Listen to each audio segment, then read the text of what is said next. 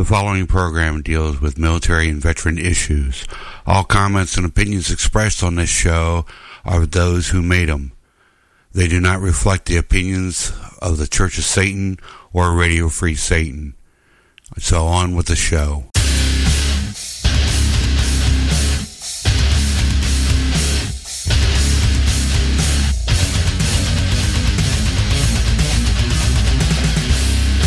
Welcome to the official Infernal Legion podcast, the Sinister Scuttlebutt episode for the month of April, year 57, Anno Satanas. I'm your host, Warlock Jeff Bowling, commander of the Infernal Legion, and with me, as always, is my co-host, Warlock Dwayne Burns, the VSO of the Infernal Legion. Dwayne, how the hell are you, man? I'm doing all right. I'm a little under the weather, but I'm here. You know, under the weather, like... No, I'm not. Have the virus. No. I'm just mentally under the weather.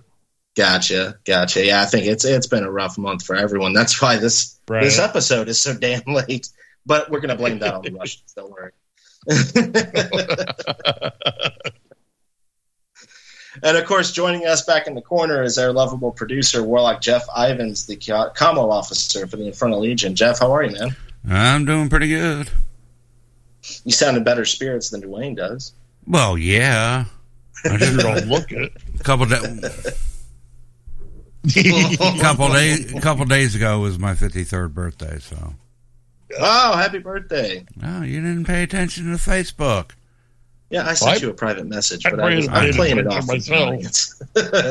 Yeah, Dwayne's always playing with himself, so who cares? Speaking of birthdays, this past Monday was the birthday of Anton Szandor LaVey. Would have been his 92nd birthday. So I hope everyone busted out the Satanic Bible and gave a little read-through on that day. Yes. Especially since that's also my birthday. Yes, it is also your birthday as well. So. Which is why you got a private message and he got a blast on Facebook.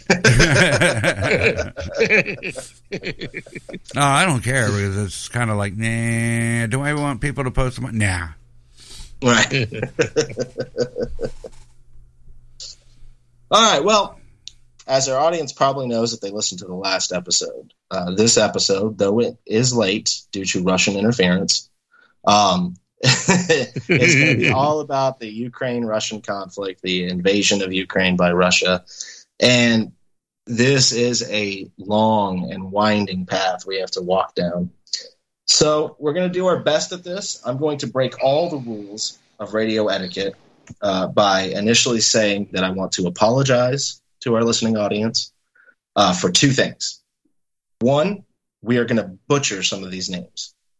Ukrainian and Russian is not our first language.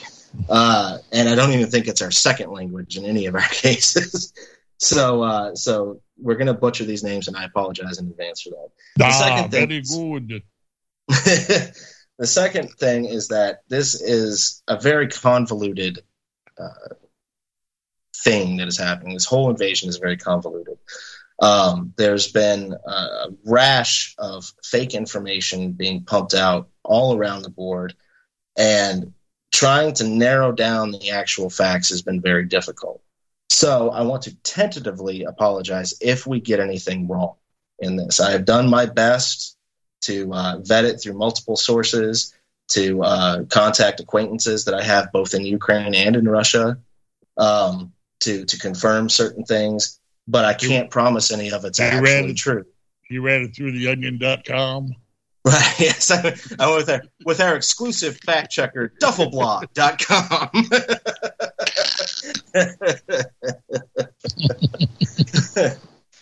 So before we dive into this mess that's happening over in Europe right now, let's thank our sponsors and get that out of the way, shall we? First and foremost, you heard me mention them. Duffelblog.com is your source for military news satire, some of it written by yours truly. It is, unironically, the number one most trusted source of news in the United States military. I wonder why. So we get this right, the Warlock Emporium. Yes, the Warlock Emporium, because I keep messing up the website. The Warlock Emporium is your source for bespoke items for the chosen few. It is the only seller authorized to use the official sigil of the Satanic Warlock designed by Magister Dr. Robert Johnson. They are now offering a 10% military discount. Instructions will be on the website, which is thewarlockemporium.com. Also, books, right? We Are Satanists by Blanche Barton is out now. It's anywhere you can buy a book, you can find it. Obviously, recommend that you go through satanme.com and keep that money in-house, but you must read We Are Satanists no matter where you get it from. There's even a little blurb about the Infernal Legion in there, so thank you very much, Magister Barton. Also, as we were just talking about before we recorded this, come April 30th on Walpurgisnacht, it is the 15th anniversary of the Satanic Scriptures by Magus Peter H. Gilmore. So that's going to be an exciting time. And if you'd like to purchase a copy of the Satanic Scriptures by Magus Peter H. Gilmore, I suggest going to underworldamusements.com, the actual publishers of this book, and buying it directly from them. Underworldamusements.com is your source for curious sundries and callous broadsides. Now, I believe that checks all of our blocks, right? No, we have one more. We got one more. Who am I missing? Who's our host? Oh, that's right. RadioFreeSatan.com. That joke gets so tired, but I keep doing it. Yes, you do. RadioFreeSatan.com is the media wing of the Church of Satan. On Radio Free Satan, you'll find fantastic podcasts, everything from news and commentary like what we do to music like what Warlock Ivans does on the Metro and what's the other show? Sanitarium. The Sanitarium. You'll find news and commentary, music, and just comedy shows. And there's just so much stuff. I can't narrow it all down. We will play some commercials later on in the episode so you can hear the kind of shows. But definitely, if you're looking for a good podcast, come right here to RadioFreeSatan.com. Now, is there, for real, anybody else? I think we got it all. All right. So. Let's go wading into the garbage pit of the Ukrainian-Russian conflict, shall we? All right, so I want to start with some long-distance background on what's happening in Ukraine. It starts before the invasion ever began, because I think it's important for people to know that Ukraine, especially the city of Kiev, its capital city, is the historic home of the Rus people, which eventually settled and conquered Russia. Ever since the Rus basically moved out of Kiev into what we now know as Russia, there has been tension between Ukraine, which wasn't always called Ukraine, but the area we now know as Ukraine, and the country of Russia. There's been skirmishes, there's been battles. All of this got put aside when the Soviet Union was formed. When the Soviet Union was formed, Ukraine and Russia obviously joined the Soviet Union, and were together for quite a long time. In the early 90s, when the Soviet Union fell apart, Ukraine was recognized as an independent country, and the skirmishes basically picked up right where they left off between them and Russia. Well, it wasn't only Ukraine. There were various other countries, Georgia, other ones like that. But as far as the tensions between Ukraine and Russia, they picked up almost immediately. Oh, absolutely. Fast forward to 2014, which is the big moment where things kind of went sideways between Ukraine and Russia. In 2014, Ukrainian forces, and I want to clarify, not official Ukrainian forces, so militia forces, invaded, quote unquote, the Donbas region of Ukraine. Donbas is a ethnically Russian area of Ukraine. So that's another thing that's important to note. Ukraine is split between ethnically Ukrainian people and ethnically Russian people, which is to be expected considering it sits right on the border with Russia and all the things we mentioned before this. at the same time that these militia forces were, quote unquote, invading Donbass, Russia took over Crimea. And you probably remember this now that I'm talking about it, because it was everywhere. It was big in the news. They occupied Crimea. And they're still there. They've officially claimed it. And as far as anyone can tell, Ukraine has basically given up any right to it. So Crimea belongs to the Russians. Militia forces did some shady things in the Donbass region. Most of those militia forces got absorbed into the actual military of Ukraine and became official, which leads us to February of this year. In February of this year, Vladimir Putin, the president of Russia, began amassing troops along the border to the Ukraine. All in all, it's estimated that he amassed about 100,000 troops, plus weapons and things of that nature. For the most part, as far as I could tell, and you guys correct me if I'm wrong, nobody really thought he was going to do much. Like, all they did was kind of report that there were troops there, and they weren't really focused on what he was or wasn't going to do. They kind of thought it was just saber rattling. Until February 21st, when Putin made a public announcement recognizing the independence of Donetsk and Luhansk in the Donbass region of Ukraine. Basically, that was Vladimir Putin's way of inserting Russia into internal politics inside Ukraine. A few days later, on February 24th, Russia officially invaded Ukraine. The troops crossed the border and began bombing, both aerial and with field artillery. The convoys appeared. Most everybody knows how the beginning of this kind of went down. So this starts on February 24th. This is where I'm going to pick up the timeline, and we're going to run through the timeline of what's been happening. And my co-host here and our producer will jump in whenever they feel like it to give their opinion on something, to correct something that I might have gotten wrong, or what have you. So we're just going to run through a calendar. On February 24th, Russia invades Ukraine. On the same day, the Moscow Stock Exchange plummeted 45%. On February 26th, the European Union banned Russian banks from using the SWIFT system, which is a system designed to let banks communicate with one another. All of this, of course, severely damaged the ruble. And I don't have an exact figure in front of me, but the ruble is basically worthless at this point. Yeah. On February 27th, the European Union banned Russian civilian aircraft and state-owned media. So they established a no-fly zone throughout Europe on Russian civilian aircraft, and they banned state-owned media like Sputnik and RT from Russia from being broadcast in Europe. On that same day, Russian troops moved closer towards Kiev. This was actually the first time that we spotted the long convoy. They also moved towards Kharkiv and Kherson. And Ukrainian civilians officially entered the war, not as casualties, not yet. But this was when President Zelensky of Ukraine started handing out weapons to civilians to help fight the Russian invaders.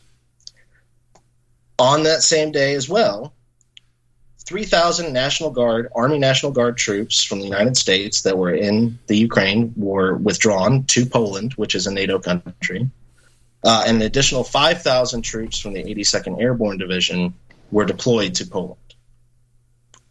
Now, with the bases that were already in Poland and the U.S. military presence there, that brings the U.S. presence directly on the other side of this border from this conflict to about 10,000 troops.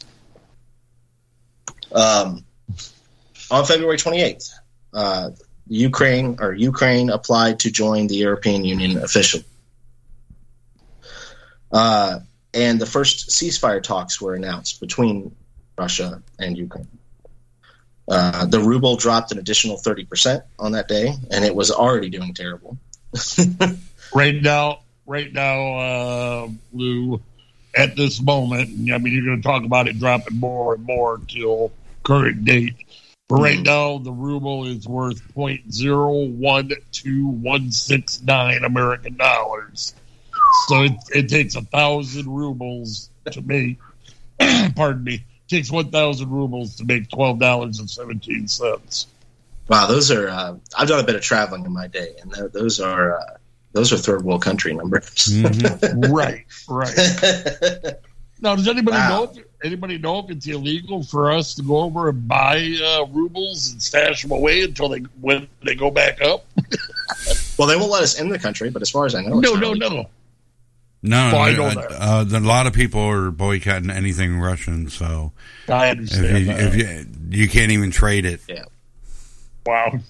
Don't even get me started on boycotting my beloved vodka. No comment. I'm not looking to support Russia. I was looking to support myself. I'm looking to support my liver. You mean damage your liver? So also on the February 28th, the European Union approved €500 million support package to Ukraine, including weapons.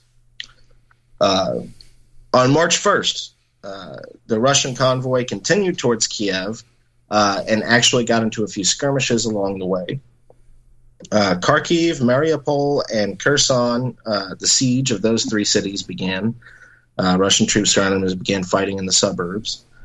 The organization Human Rights Watch reported Russian cluster bombs were targeting civilians. This was the first day that this had been brought to light. And on that same day, in response, most likely to that Human Rights Watch report, the United States officially declared a no-fly zone for Russian civilian aircraft. That move specifically kind of seems more performative than anything. There wasn't a whole lot of Russian aircraft ever flying over the U.S., and if there were, you can bet we were scrambling fighter jets to escort it around. But nonetheless, it's an official ban. It has officially been banned in U.S. airspace. On March 2nd, Russian tanks entered Kherson and officially took the city. And as far as I know, the Kherson is still being held by Russians at this moment. The number of Ukrainian refugees, so that's something I didn't mention before, but the second Russia invaded, obviously refugees started leaving the country. Now, the way it currently stands is military-age males, which they defined as males from 18 to 60, unless they have a severe disability, are not allowed to leave the country. They basically have to fight. But women, children, and anyone outside of those age ranges are being allowed to leave. March 2nd of this year was the first time that number surpassed 1 million people. Most of them, of course, are going to Poland and then being processed throughout NATO countries from there. On March 3rd, international criminal courts began an official investigation into alleged war crimes by Russia. I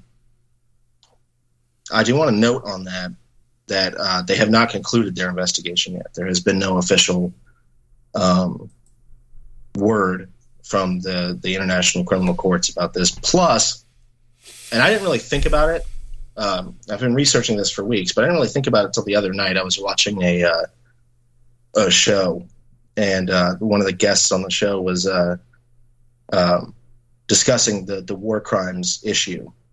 Because what we do know, and we will get into later, that Russians have actually been killing civilians, and it seems on purpose in many cases.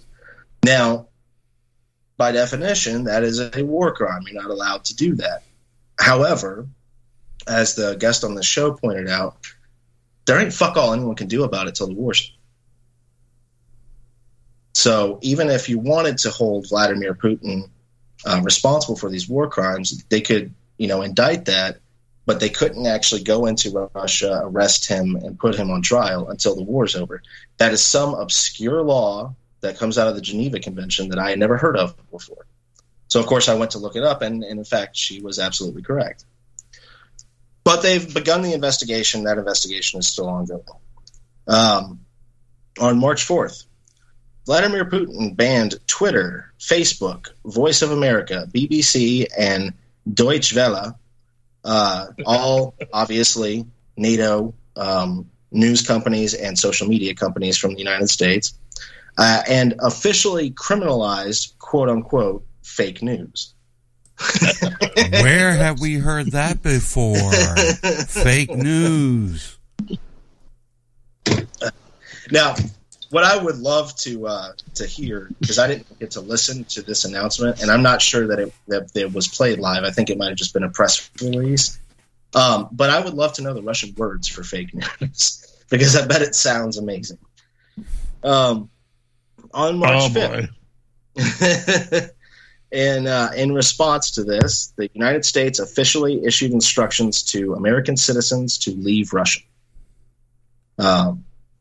No official evacuation. Obviously, we're not putting troops onto Russian soil to get our people out yet, and hopefully we never do. But the word is out there now. If you're an American citizen, you should not be in Russia.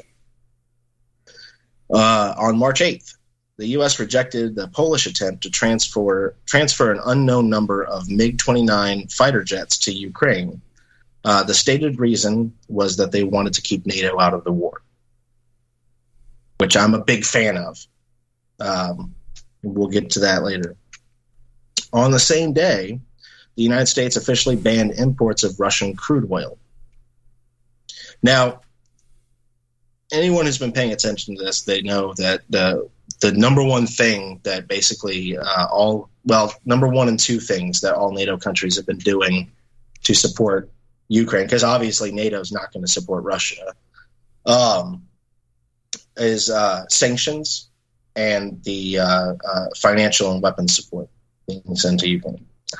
Sanctions on Russia have been brutal, and we've kind of already hinted at it. The value of the ruble has plummeted. The stock market has crashed.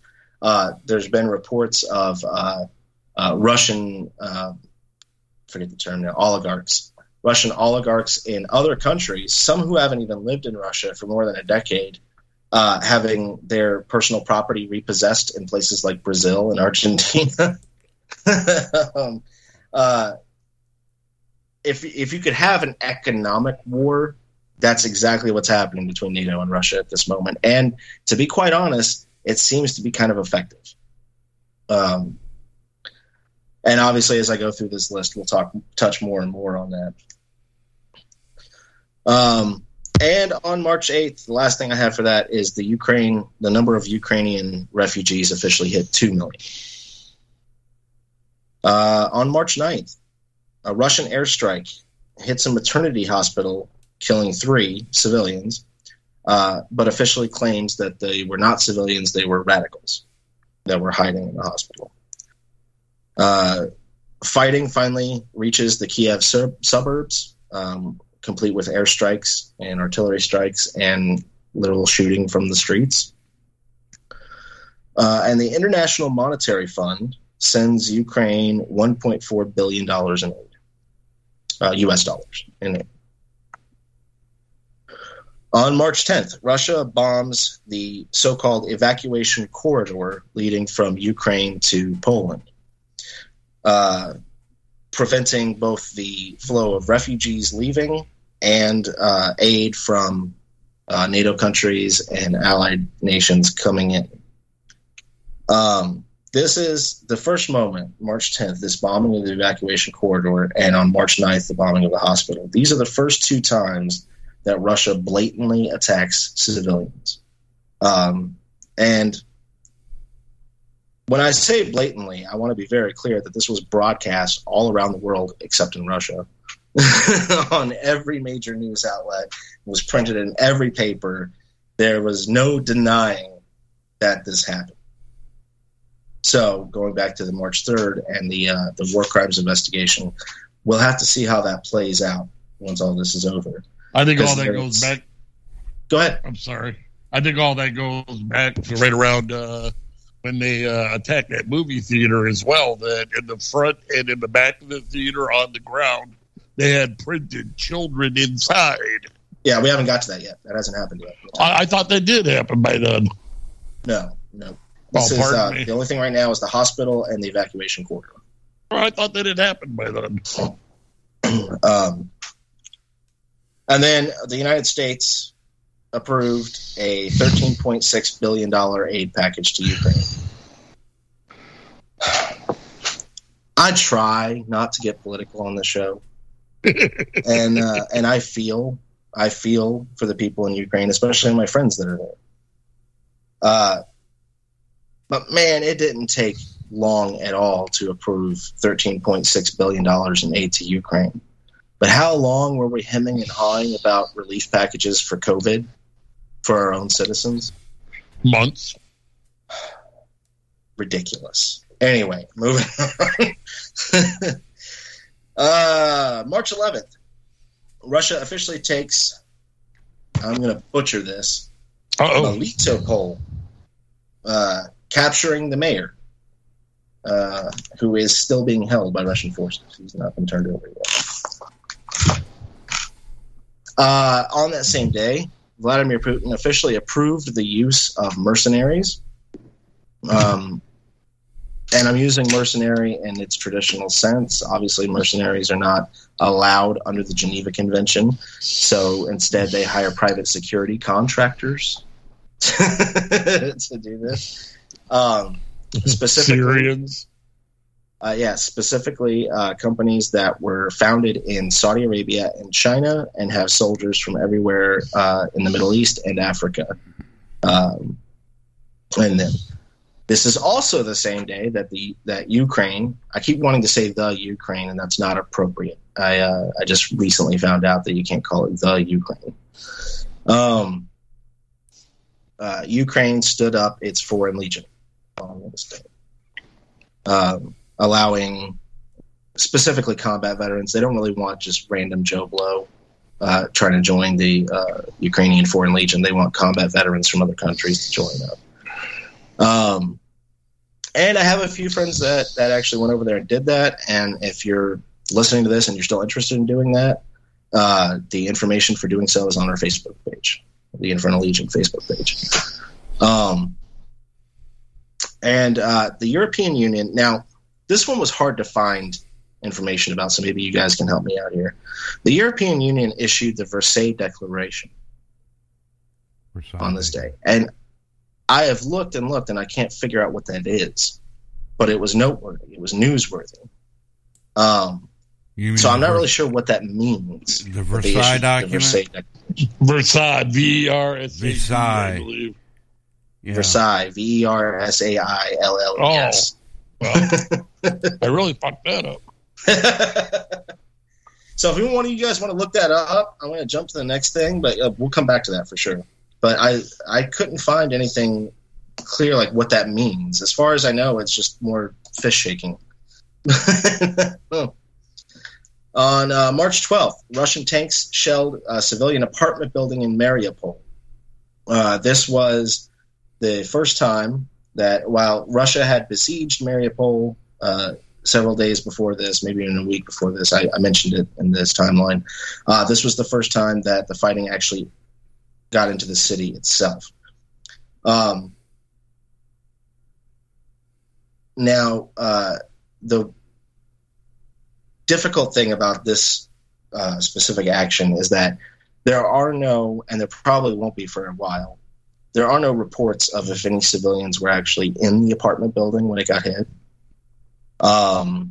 if any of them were injured or killed. And part of that is that Russia took that city eventually and now owns it, so we're not going to know what happened there for a long time.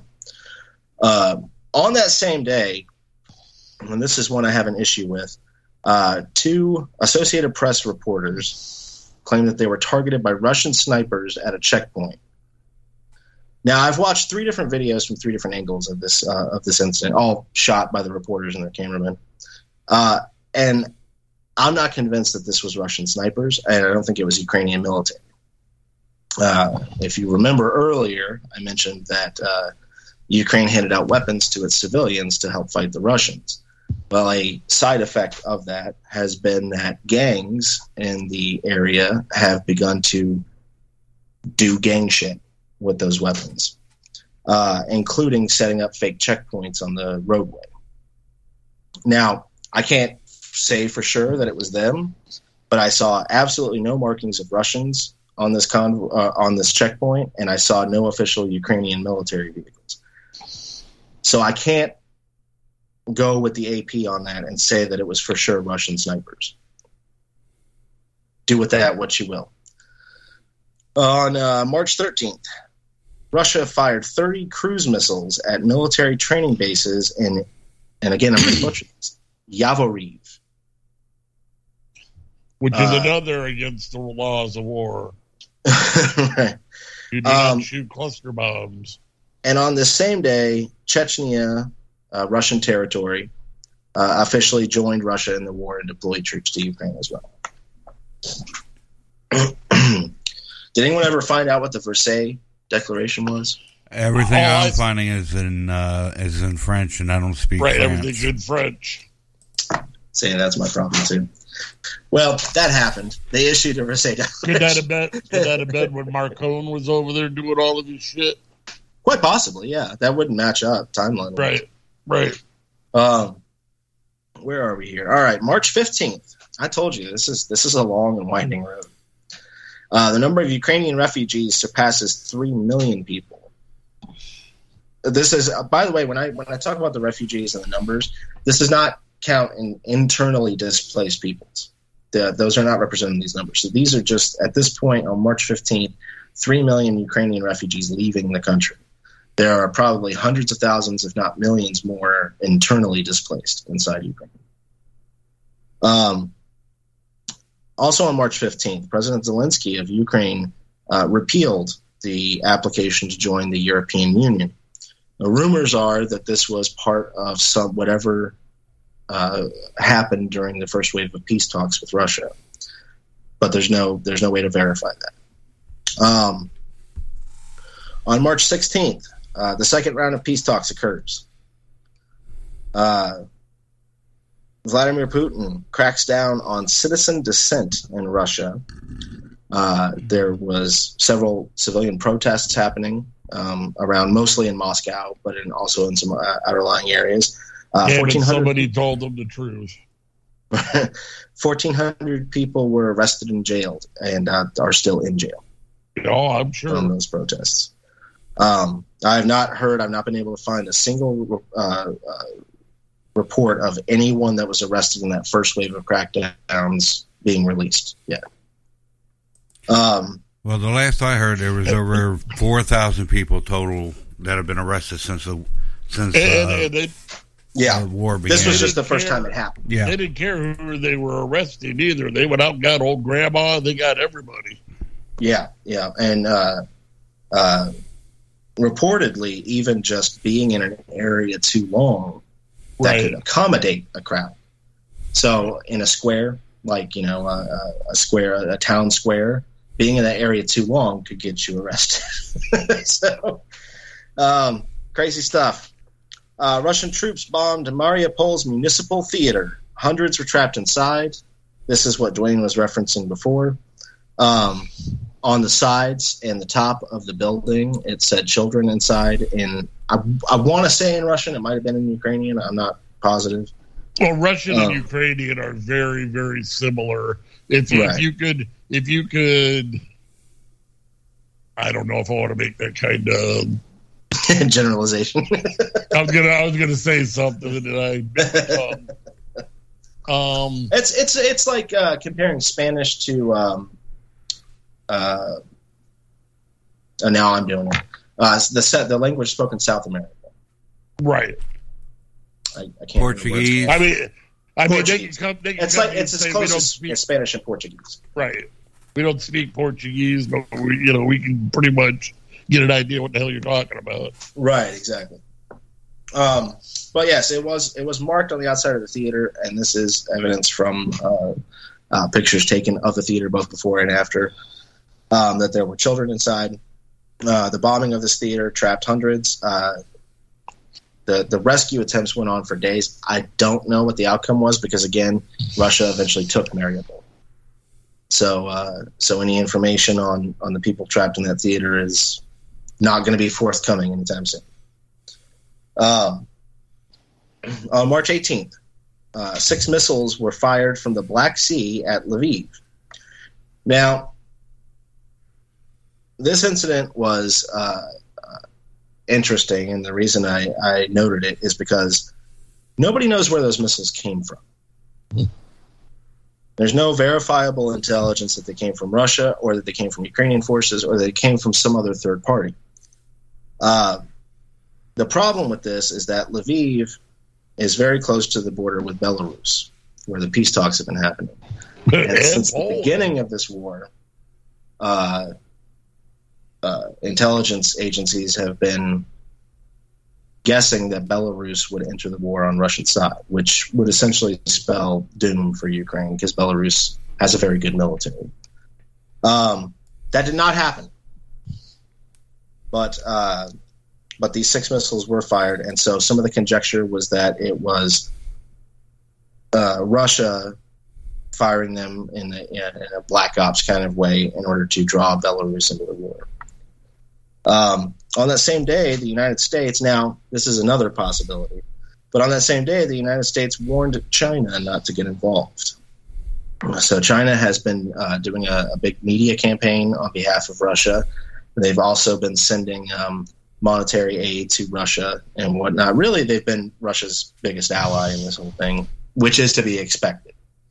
But the United States warned China not to get involved on the same day that these 6 mysterious missiles were fired in the general area of Belarus. On March 20th, Russian airstrikes destroy an art school in Mariupol, killing 400 civilians. None of the reported dead are soldiers or militiamen or even civilians with firearms necessarily. On March 22nd, the President of the United States, Joe Biden, officially denied the existence of biolabs in Ukraine. Well, now, that's where my note-taking stopped. What's okay. That? Well, you know why is because Putin said that we had biolabs in Ukraine. That's part of the reason for the invasion.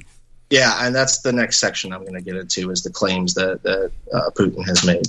But it was an official denial by Biden, and that's why I wanted to note it. Now, that's where my notes stopped because, remember, we were initially set to record this a couple of weeks ago. However, in the meantime, the war has continued on. Russia took Mariupol. Its citizens were evacuated. Most of its citizens were evacuated. I'm sure plenty got caught up in the struggle. Another set of ceasefire talks occurred, during which nobody honored the ceasefire. They just talked.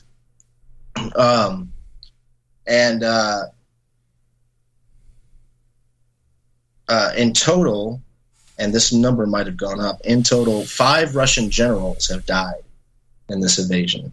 And I want to, because it's impressive, point out that Ukraine has done a terrific job of resisting a much larger force invading. Now, I know that they're getting help from NATO and the United States and all of these things, but they've done much better than I think anybody expected them to against a full-scale Russian invasion.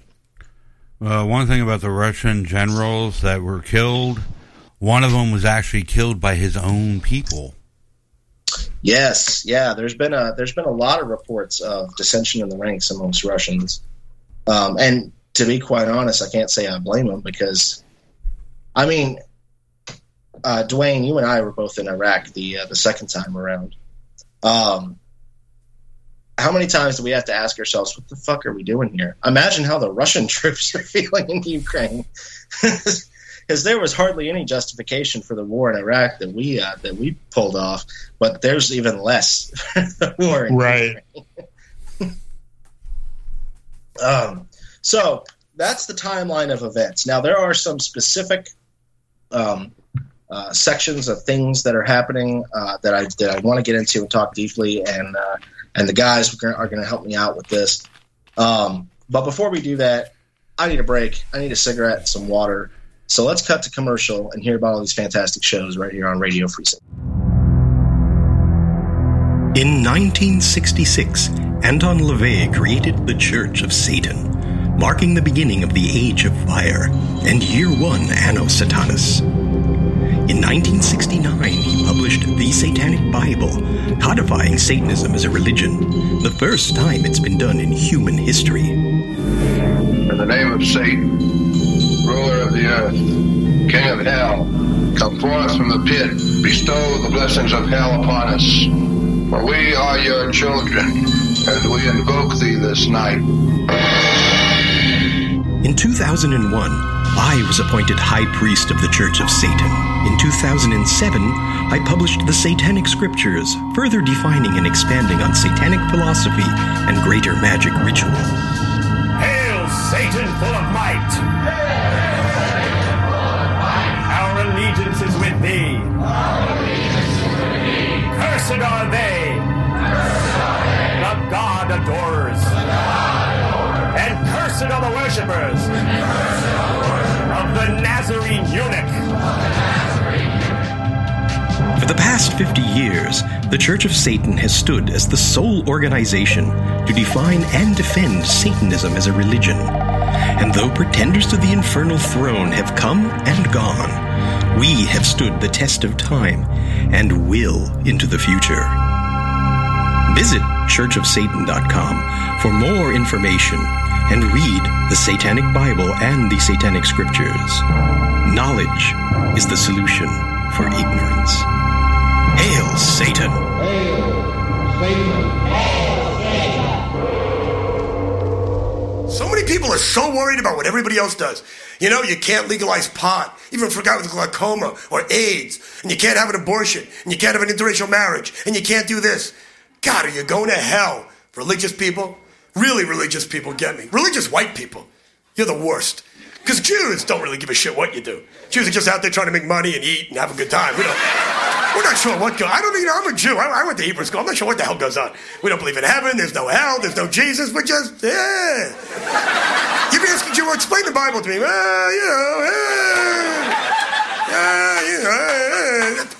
Fine, I don't know. But religious white people, you're the bunch of dickheads that you have no patience for anything. Everybody's going to hell unless they're just like you. Blacks are going to hell, and gays are going to hell, and Jews are going to hell. We're all going to hell, which is fine with me.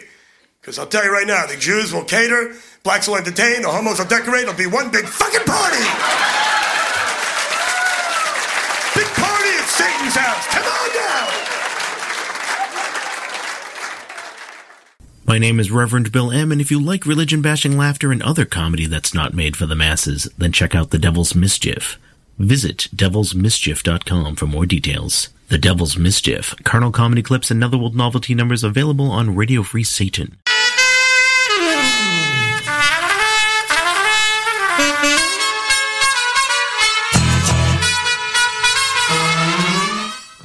Take a trip back to the 1980s with me, Warlock Jeff Ivins, on the Metro Radio Free Satan's show, highlighting the new wave and other hits from the indulgent decade, only on RadioFreeSatan.com.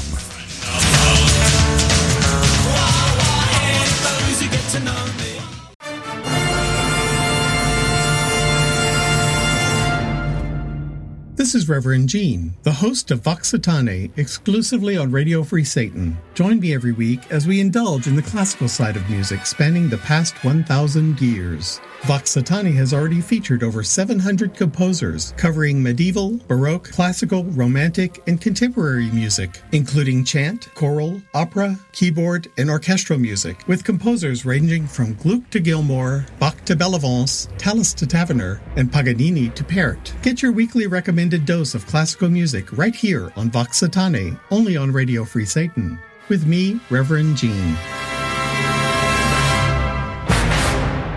Hail Satan! Attention iTunes users, if you like this show and other programs from Radio Free Satan, then please take a moment to look us up on iTunes to rate and comment on the program. You can also do the same on Stitcher.com. Look up this program on Stitcher.com, rate it, and give us a review.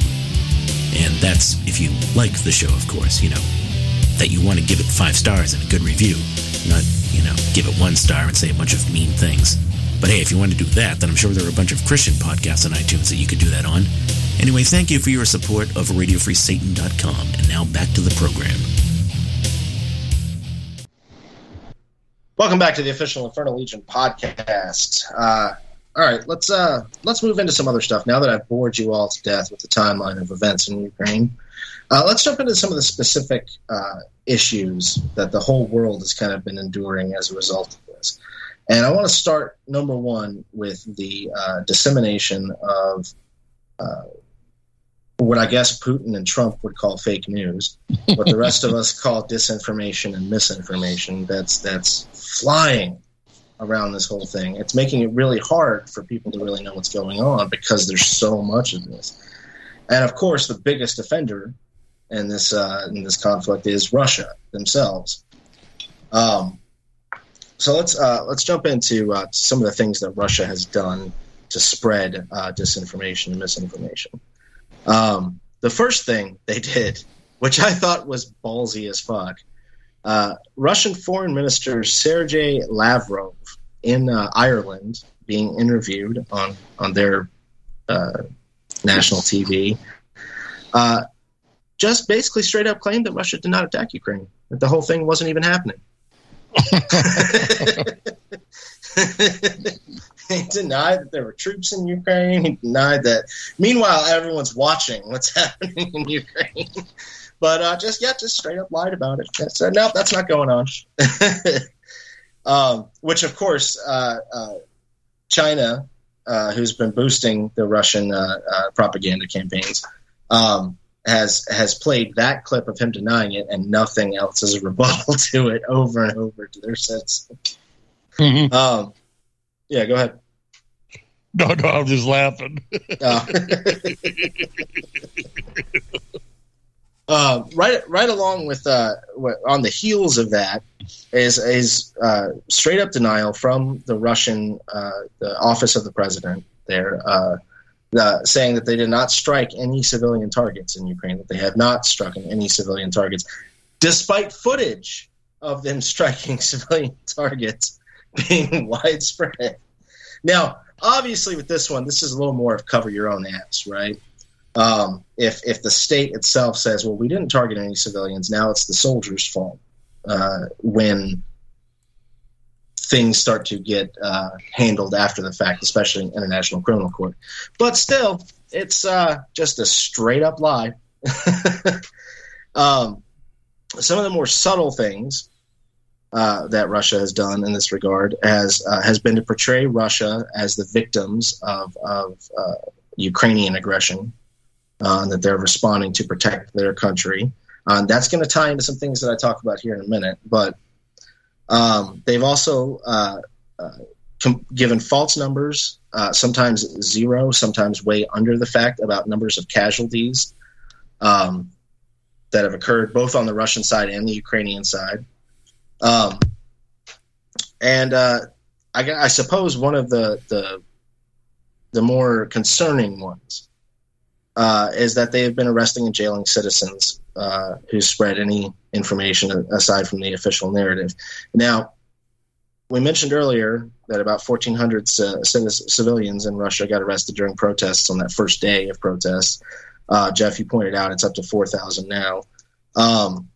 There are a lot of reports about what the Russian police forces, internal police forces, are doing with this. Everything from, like I mentioned earlier, just arresting you for being in a public square for too long, to randomly stopping citizens and questioning them about their allegiances. And then just a few days ago, I saw a clip from a Russian talk show, like a news talk show, where I'm not sure about my Russian rank to American rank, but I think he was a Russian colonel. Colonel Supreme. Stood up on the show when he was being interviewed and asked for a moment of silence for Russian troops that had fallen in Ukraine. And the host immediately jumped up to silence him, and they cut the camera on him, and no one's heard from this colonel since. So it's very authoritarian police state going on in Russia. Not that anyone's surprised about that. It is Russia, after all. But some of this stuff is just so blatant and outright that it's kind of disturbing. And Jeff, you have some information about a certain private organization, using that term loosely, who is trying to combat this and get the word out to Russian citizens. So you want to talk about that for a minute? Yeah, basically the hacktivist group, or whatever you want to call it, Anonymous, set up a website to where you can go and send text messages to Russian civilians, letting them know what is going on in Crimea or in the Ukraine. And also, just 2 hours ago, I for some reason I'm just intrigued by Anonymous, but they leaked 495,000 emails from Russian company Technotech, which has provided oil and gas field services along with chemical reagents used for producing and transferring oil and to companies such as Rosneft and Gazprom. And also they are telling Putin that he has no secrets left. They're releasing information almost on a daily basis that they've hacked into. So Anonymous is right ever since the invasion started. They've been doing the cyber warfare tactic. Yeah, which is I'm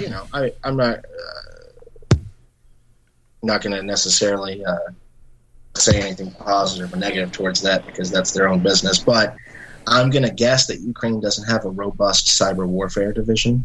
Probably not. So this is probably helping them quite a great deal. Well, I heard people. I heard of complaints coming out. Well, how's Russia supposed to make money? How are we supposed to live? Well, they're allowing now the Russians to buy stuff and sell stuff with the ruble, and only the ruble. You cannot buy with the U.S. dollar. You cannot do any other. You have to do everything Russian. Yes, that's important. The Soviet Union is no longer. Right, we're not there. Right. Though I think Putin wants the Soviet Union back. I do. I think that's a fair bet. I mean, I don't even have to get into how obviously corrupt Vladimir Putin is. I mean, he's been president for how long now? And before he was president, I think his last job was KGB operative. Yeah, he was chief of the KGB. He was a supreme colonel as well. My point is nobody wants the ruble because it's worthless, right? And it would take too many damn rubles to try to buy something. And again, nobody wants it. Nobody wants to use it. So they're still fucked. They ain't getting anything done. Mm.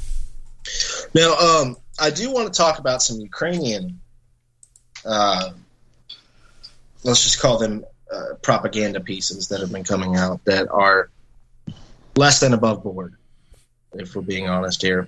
Right. First and foremost was the actions of President Zelensky himself. Now, one of the things that he did was declare martial law.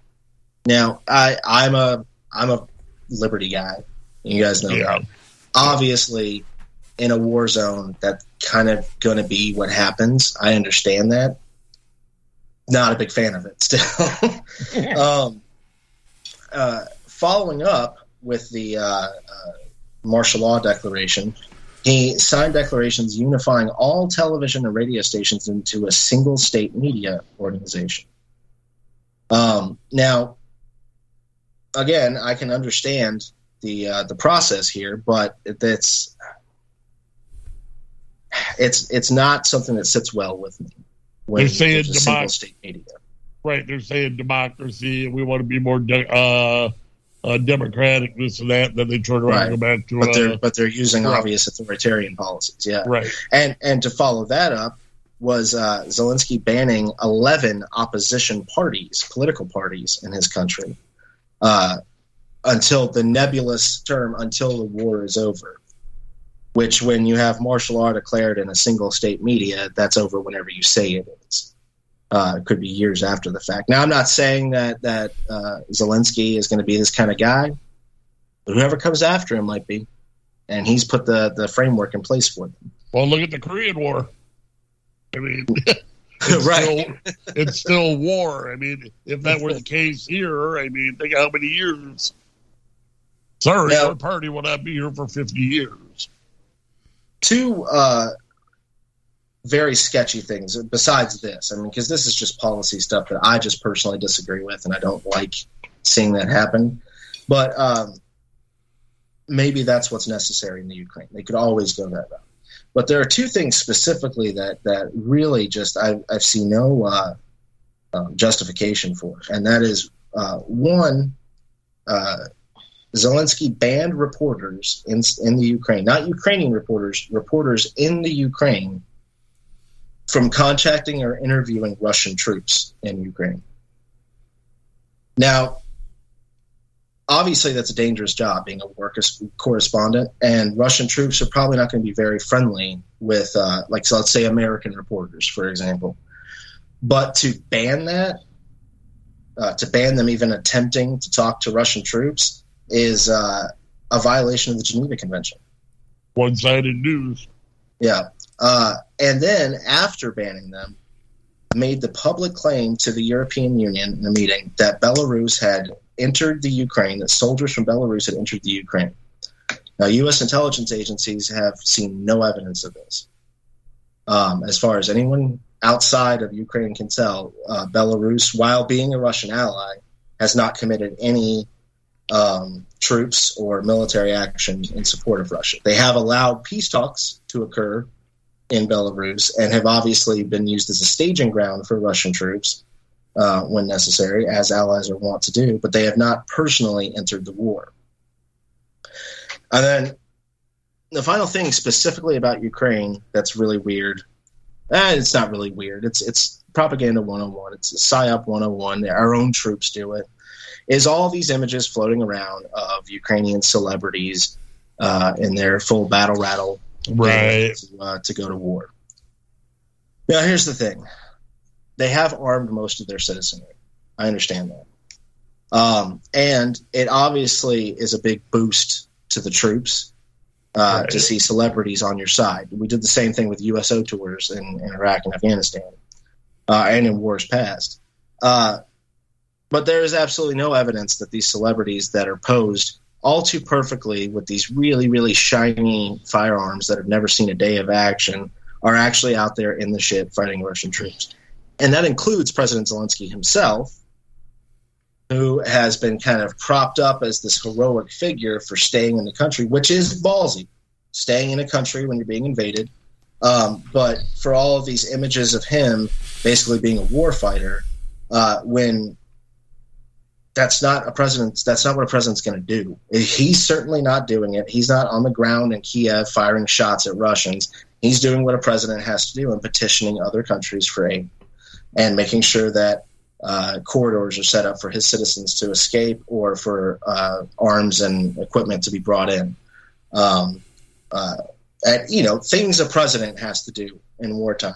But the image that they portray is that he's out there squeezing off rounds at Russian tanks, and it's just not happening. Well, I do have one question, though. Yeah. Do you believe the reports that Russia tried to assassinate him? I haven't. All right, so I haven't seen specific reports about dates and times and stuff, but it would not surprise me at all. Okay. I'm just saying because they would fall into either Russia or Ukraine propaganda that he survived like 6 attacks. Right, and it's one of those things where it's hard to verify something like that, but I believe it because, of course, if I'm Russia for a moment and I'm going to invade a country and their leader is going to stick around, I'm certainly going to try to take him out. So it makes perfect sense to me that they would. Now, whether or not those attacks, how close those attacks were, whether or not they actually happened, I don't have any specific details that I can share, because I just haven't found anything verifiable. Yeah. You know? Go ahead. Yeah. Have you seen anything on the how do you want to say it? Youth trafficking or human trafficking? No. I haven't. No. I've seen a little bit on that, and I was seeing if we were going to get. That honestly wouldn't surprise me either, considering we mentioned earlier during the timeline that a lot of the civilians who got armed to fight the Russians are actually these gangs. So let's not cut any corners here. Ukraine has a long history of corruption and organized crime, right, in its country, and so now these gangs are armed with military equipment. And one of the biggest things that organized crime is involved in is human trafficking and drug trafficking.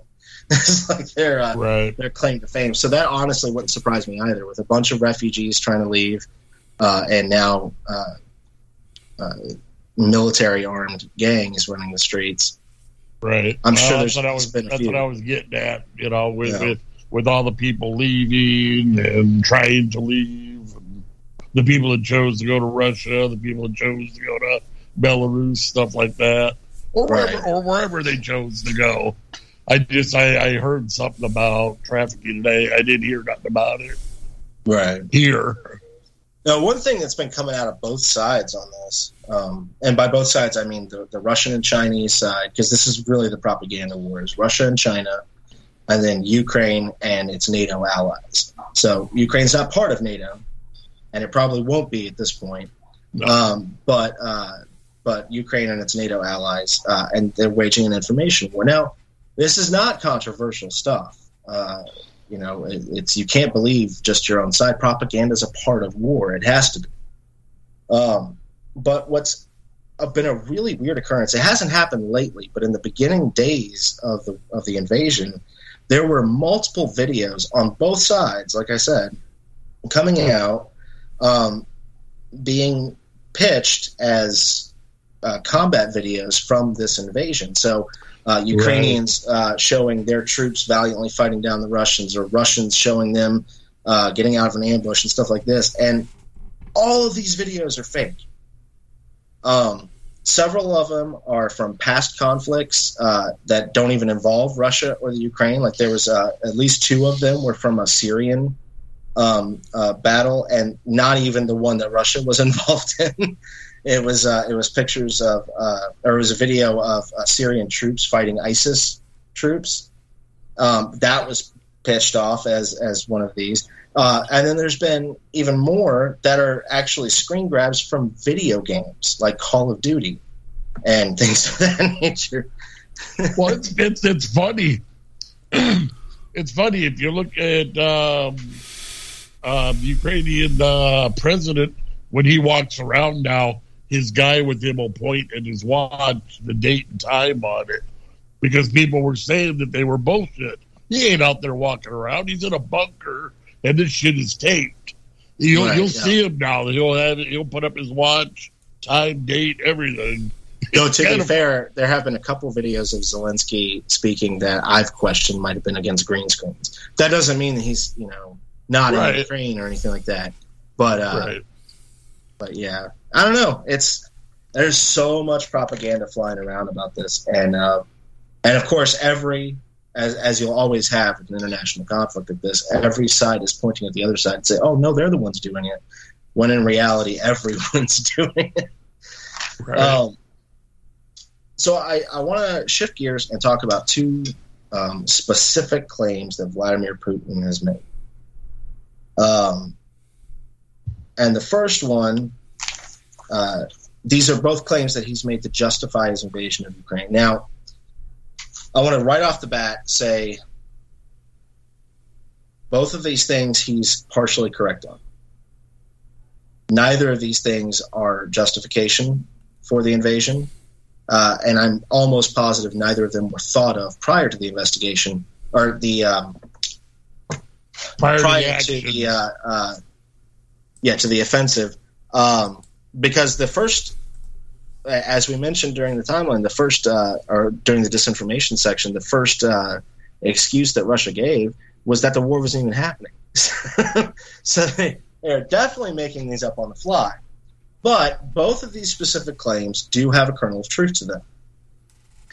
And the first one is Vladimir Putin addressed the United Nations, and he said, he referenced a genocide in Ukraine, in the Donbass region, and said, quote, that Russia is striving for the demilitarization and denazification of Ukraine. Bullshit. This was a quickly buried lead, basically, right? The official story was that, of course, there's no fucking Nazis in Ukraine. Their president is Jewish. Yeah. Unfortunately, there are, in fact, Nazis in Ukraine. There are several actual Nazis who moved to that region after World War II. They may be dead, but their families are still in that area. But then there's specifically one organization that I want to talk about, and that is the Azov Special Operations Detachment, also known as the Azov Battalion or Regiment. So the Azov Special Operations Detachment started as a volunteer police company and a volunteer militia in the Donbass region during the 2014 situations that we discussed in the timeline.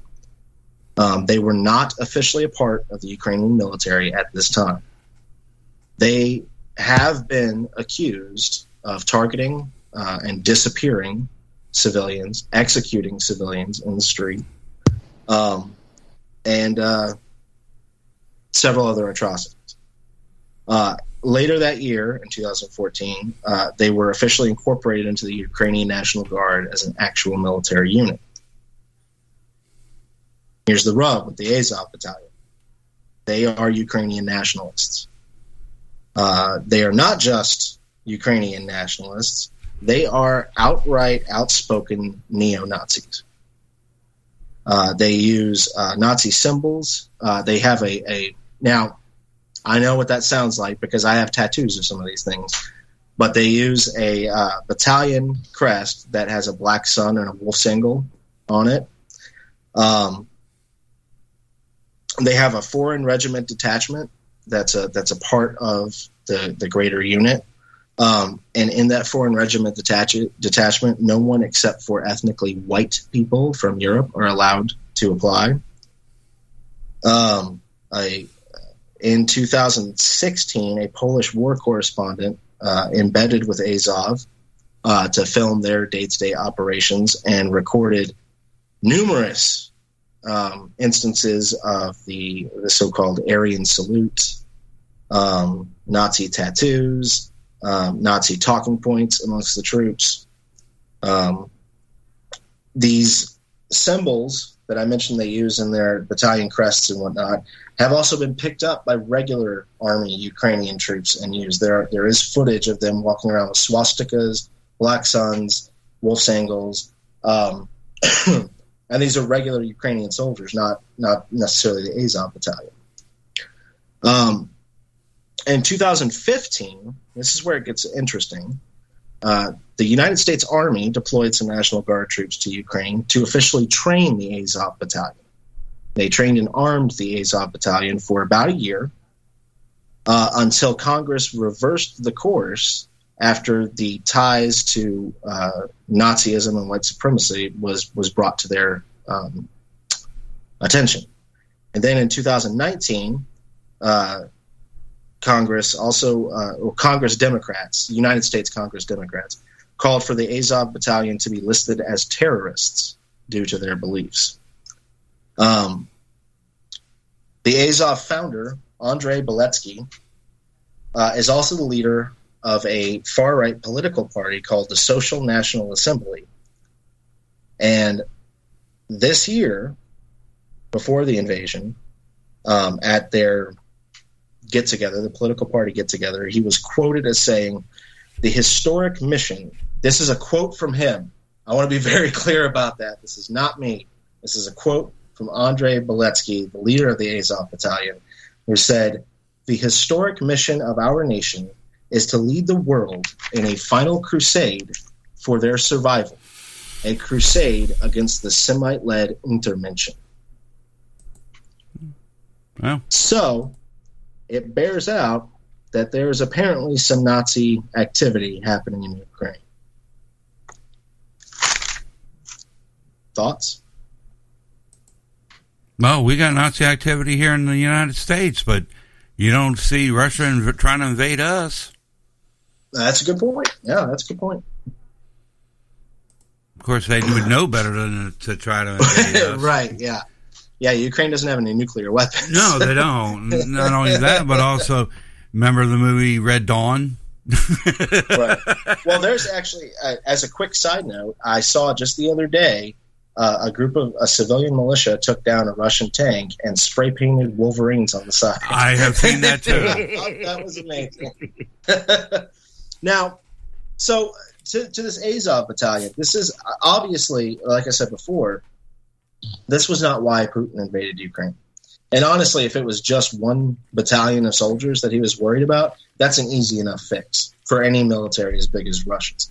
However, there is a kernel in truth in what he's saying, that there is a neo-Nazi problem in Ukraine. And there's also video, by the way, to the Zelensky's a Jew argument of Zelensky giving a speech and trying to motivate the Azov battalion, and they just leave in the middle of his speech. So they are a member of the Ukrainian military officially, but they don't listen to Zelensky. So they're like a whole separate thing. Well, same thing here in the United States. We've got people that are with ultranationalists that are in the armed forces, and they're there to learn to learn the military tactics. Right, but what you're talking about, and this is a real thing. We've pointed it out before. There are extremists embedded in the U.S. military that are there trying to either run guns or learn how to fight. Yeah. But we don't have a whole battalion that we slap a swastika on and show off on our Twitter. Well, that's true.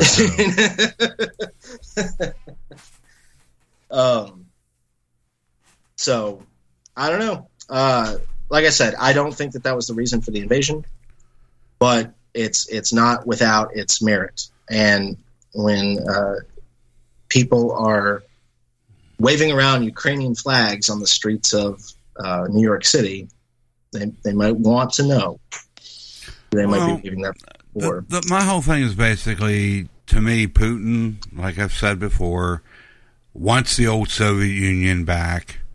Ukraine seemed, because Ukraine was part of the Soviet Union at one time.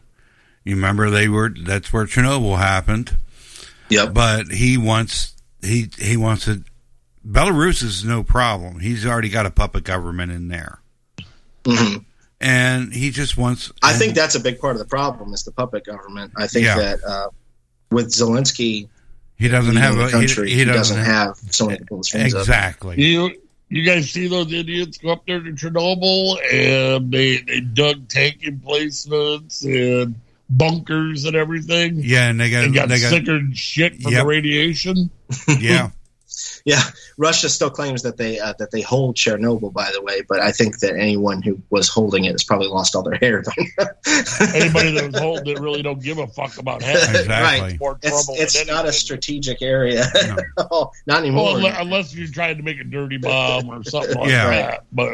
But no, and also now that Russia has shifted their forces to the east of Ukraine, excuse me, they're looking for a pathway to where they can merge the Donbass or whatever region, right, and the Crimea area. They want to section off.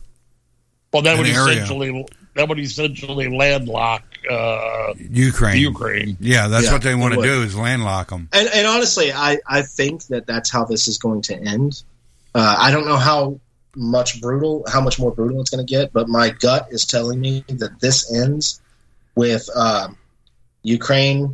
Russia agreeing to pull out of the rest of Ukraine and acknowledging them as an autonomous country as long as they get to keep Crimea and Donbass. Yeah, that's what I can see too. I think that's where it's going to go. And that way Putin gets to save face with the Russians and say, see, we won the war because we liberated ethnic Russians.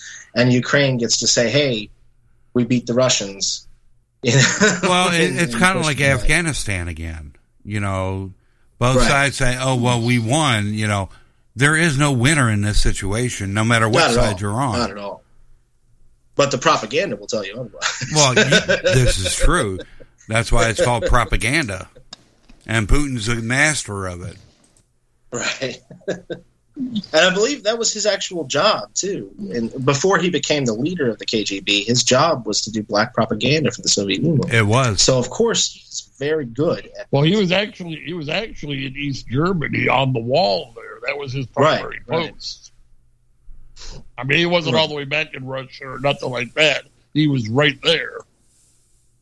So the other big claim that Putin made, now, mind you, this was after saying nothing happened, and the war isn't actually occurring, and after claiming that it was the Nazis that made him want to go in. He then claimed that Russian troops had stumbled across several biolabs in Ukraine funded by the United States, which are developing bioweapons. Now, this is a claim similar to the Nazi claim that has a kernel of truth to it.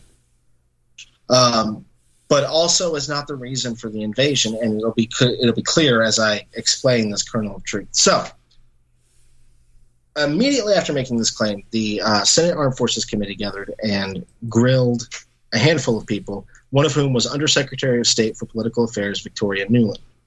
She stated on the record that Ukraine does have bio-research facilities, that the United States policy is that they are afraid Russia will seize control of them, and they do not want them to gain control of the materials inside these research facilities. And she also added that she has no doubt that if there were a chemical attack carried out in Ukraine, it would be Russia behind it. So, read between the lines here. First and foremost, biolabs exist in Ukraine, several of them. And there are materials in there which could be used to create a chemical weapon.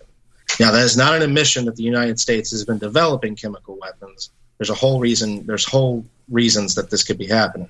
I'm going to go into a few of those reasons.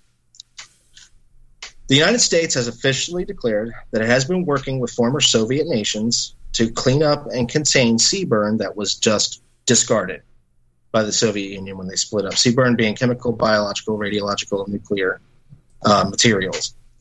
So when the Soviet Union disbanded, the official Soviet army, which was basically the core of that, was Russian. They all went back to Russia, and they just kind of left a bunch of shit laying around, from chemical weapons to nuclear weapons to small arms, all kinds of stuff which is kind of left there. The United States has been working with these former Soviet nations, as have other NATO nations, to clean this stuff up, collect it, discard it appropriately, or store it, depending on what the case may be. There is a subsection of this program called the Biological Threat Reduction Program, which works to consolidate and secure pathogens and toxins of security concern in these biolabs. That's directly from their website. So, again, they are working with materials which could be used to create a chemical weapon. This is where it gets sketchy.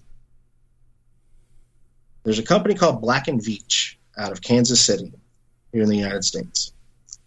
Black & Veatch has invested over $20 billion into this project, this Biological Threat Reduction Program project. They are essentially government contractors who are assisting with this program. They are listed as a donor and recipient for every single biolab in the Ukraine. So there's a kernel of truth to what Putin is saying.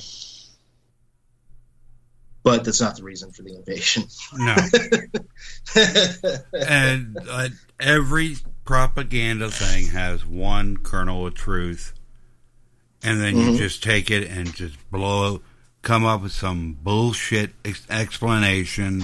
Right. And because you got that little kernel of truth, people are going to believe you.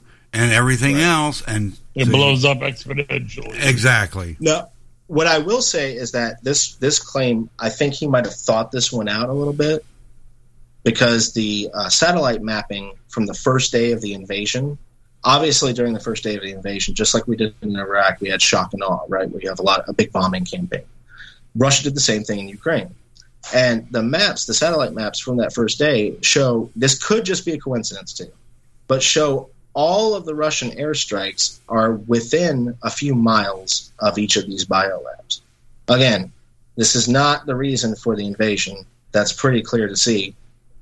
But he did a better job of covering his tracks on this one than he did with the Nazis. Yeah, but both of them, I still call bullshit on both of them. I agree. I think that with the Nazis, it's so this is what I think is happening there. With the Nazis, it is a good excuse because everyone in the world fucking hates Nazis except for Nazis. Yeah, right. And so having an actual battalion like the Azov battalion there, Putin can capitalize that and say, look, they're the bad guys. Look at all the swastikas. And it probably did win some people's sympathies over to him. And then with the biolabs, so what we're not going to talk about when it comes to the biolabs is the whole Hunter Biden connection. And the reason we're not going to talk about that because none of it's fucking relevant. There's so much shit going on with that we're not sure about anything. So there's no reason to talk about it. But there is a section of the American population, a large section of the American population, that is convinced that President Biden and his whole family is tied up in this Black and Veatch biolab thing in Ukraine, and that is a way to further the culture divide that's happening in the United States right now. And that's why he's pointing it out. I'm not going to fall for it, but that's why he's doing it. In my opinion. Well, it's like Lavrov talking about we didn't invade Ukraine. Unfortunately, that was a lie. So from here on out, everything he says is a lie. Everything's got to be suspect. Yeah, it's suspect, and you got to go whoa.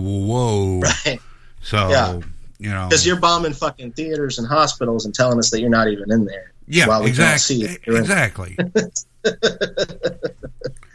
You know, and we got footage of all this bullshit that they're doing.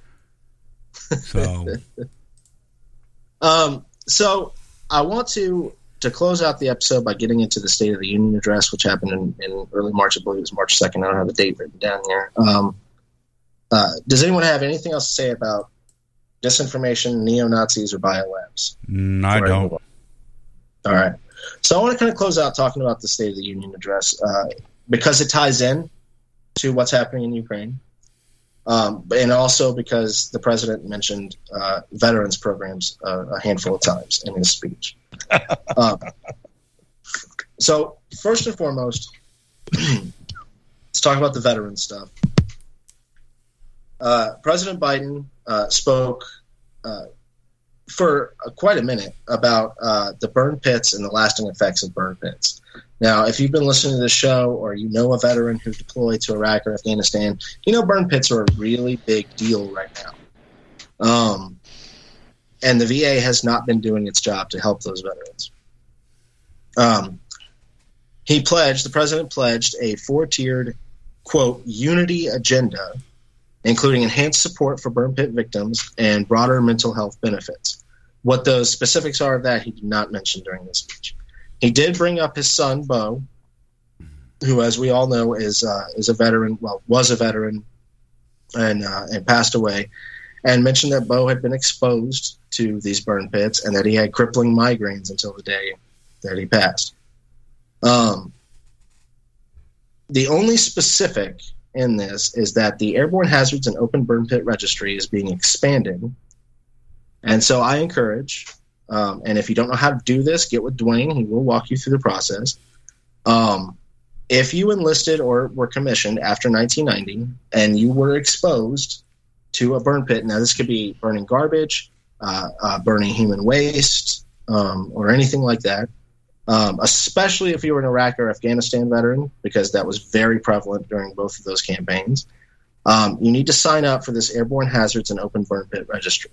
This helps the VA keep track of how many veterans were exposed to it and what kind of problems they can. It helps them figure it out, right? So make sure that you go sign up for that. And if you don't know how to, get a hold of Warlock Dwayne Burns here, and he will help walk you through it. Now, why am I bringing up the State of the Union on an episode about Ukraine? I will be honest with you guys. For the first probably 7 to 10 minutes of that speech, I thought it was the State of Ukraine address. So it wasn't a whole lot of talk about the U.S. or the state of our union. I understand everything was fresh at that time. Everything was very new. And obviously the Ukrainian ambassador was in attendance. But yeah, he spoke a lot about the situation. Everything he said at the beginning of it, personally, I think is unimportant to what we're trying to disseminate here. What he ended it with is what bothers me. People have been asking constantly, or not asking, demanding constantly the U.S. do more. Now, we've done quite a fucking bit in this, from banning, the biggest one is banning Russian oil imports, the numerous sanctions, the working with our NATO allies to close off the banking system, closing off our airspace. We have deployed, like I said, 10,000 troops right on the border of Ukraine. I fucking hope they never step over that border. I just watched an additional $800 million worth of arms we just gave them. Yeah, and that's in addition to $13.6 billion earlier. But he ended the speech with a few words about Ukraine, a few final words about Ukraine, and then this quote: "God bless you all, and may God protect our troops. Thank you. Go get him."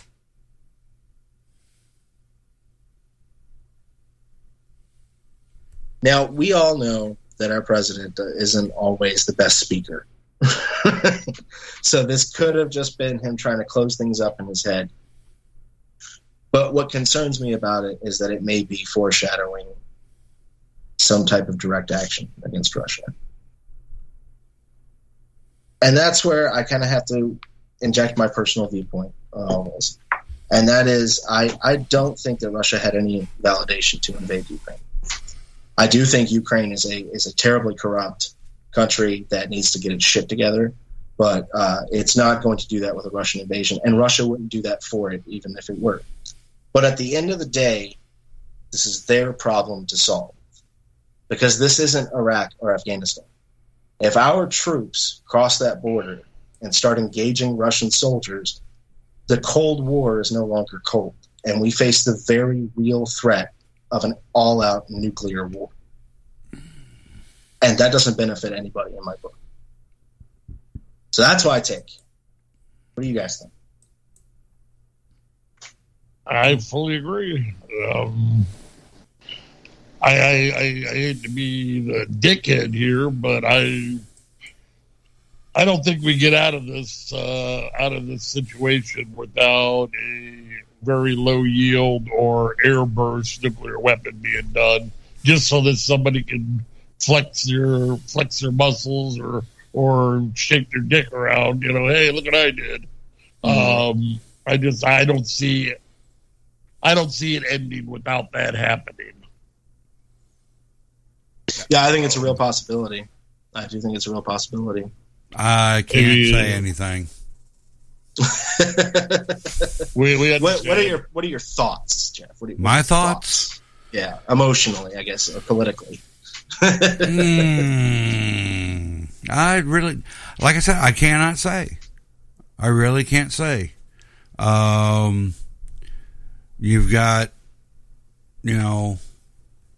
as I said before, Putin wants the Soviet Union back.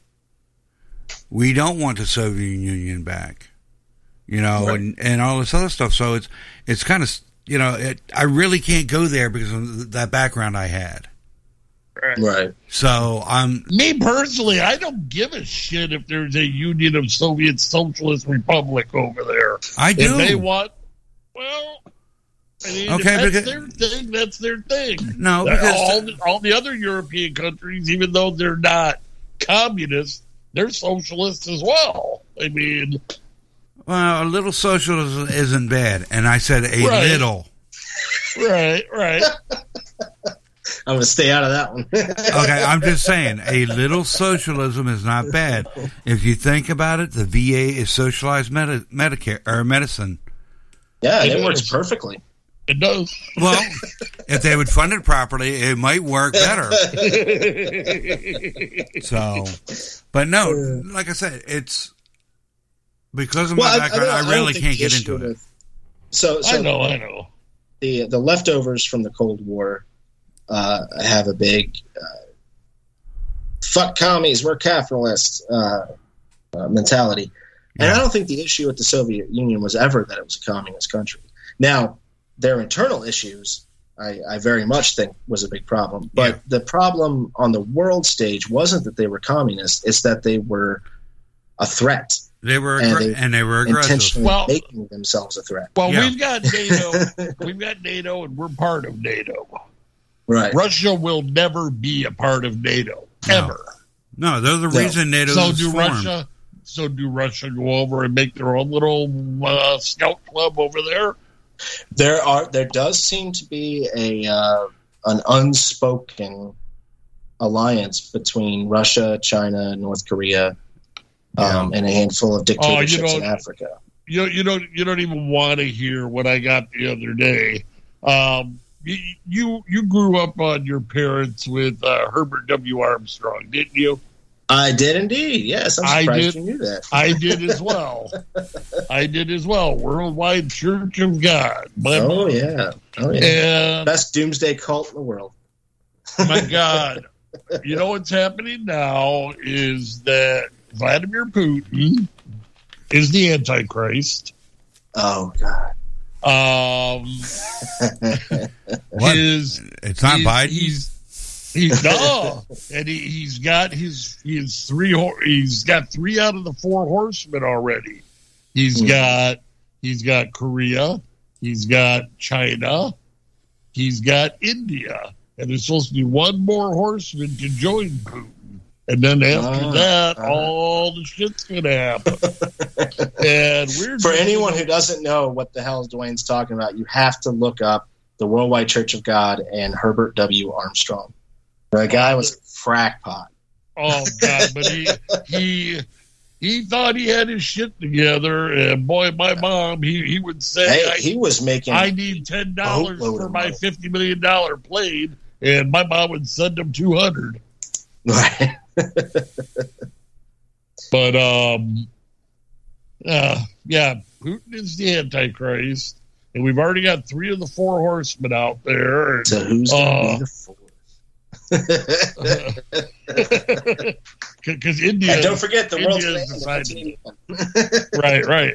Oh yes, according to the Simpsons, if you all keep up on your Simpsons episodes, and we know how accurate the Simpsons are at telling history or predicting history, the 5th of May is the day when the first nuke is going to blow on this whole war thing. So mark your calendars, the 5th of May. I hope it don't happen.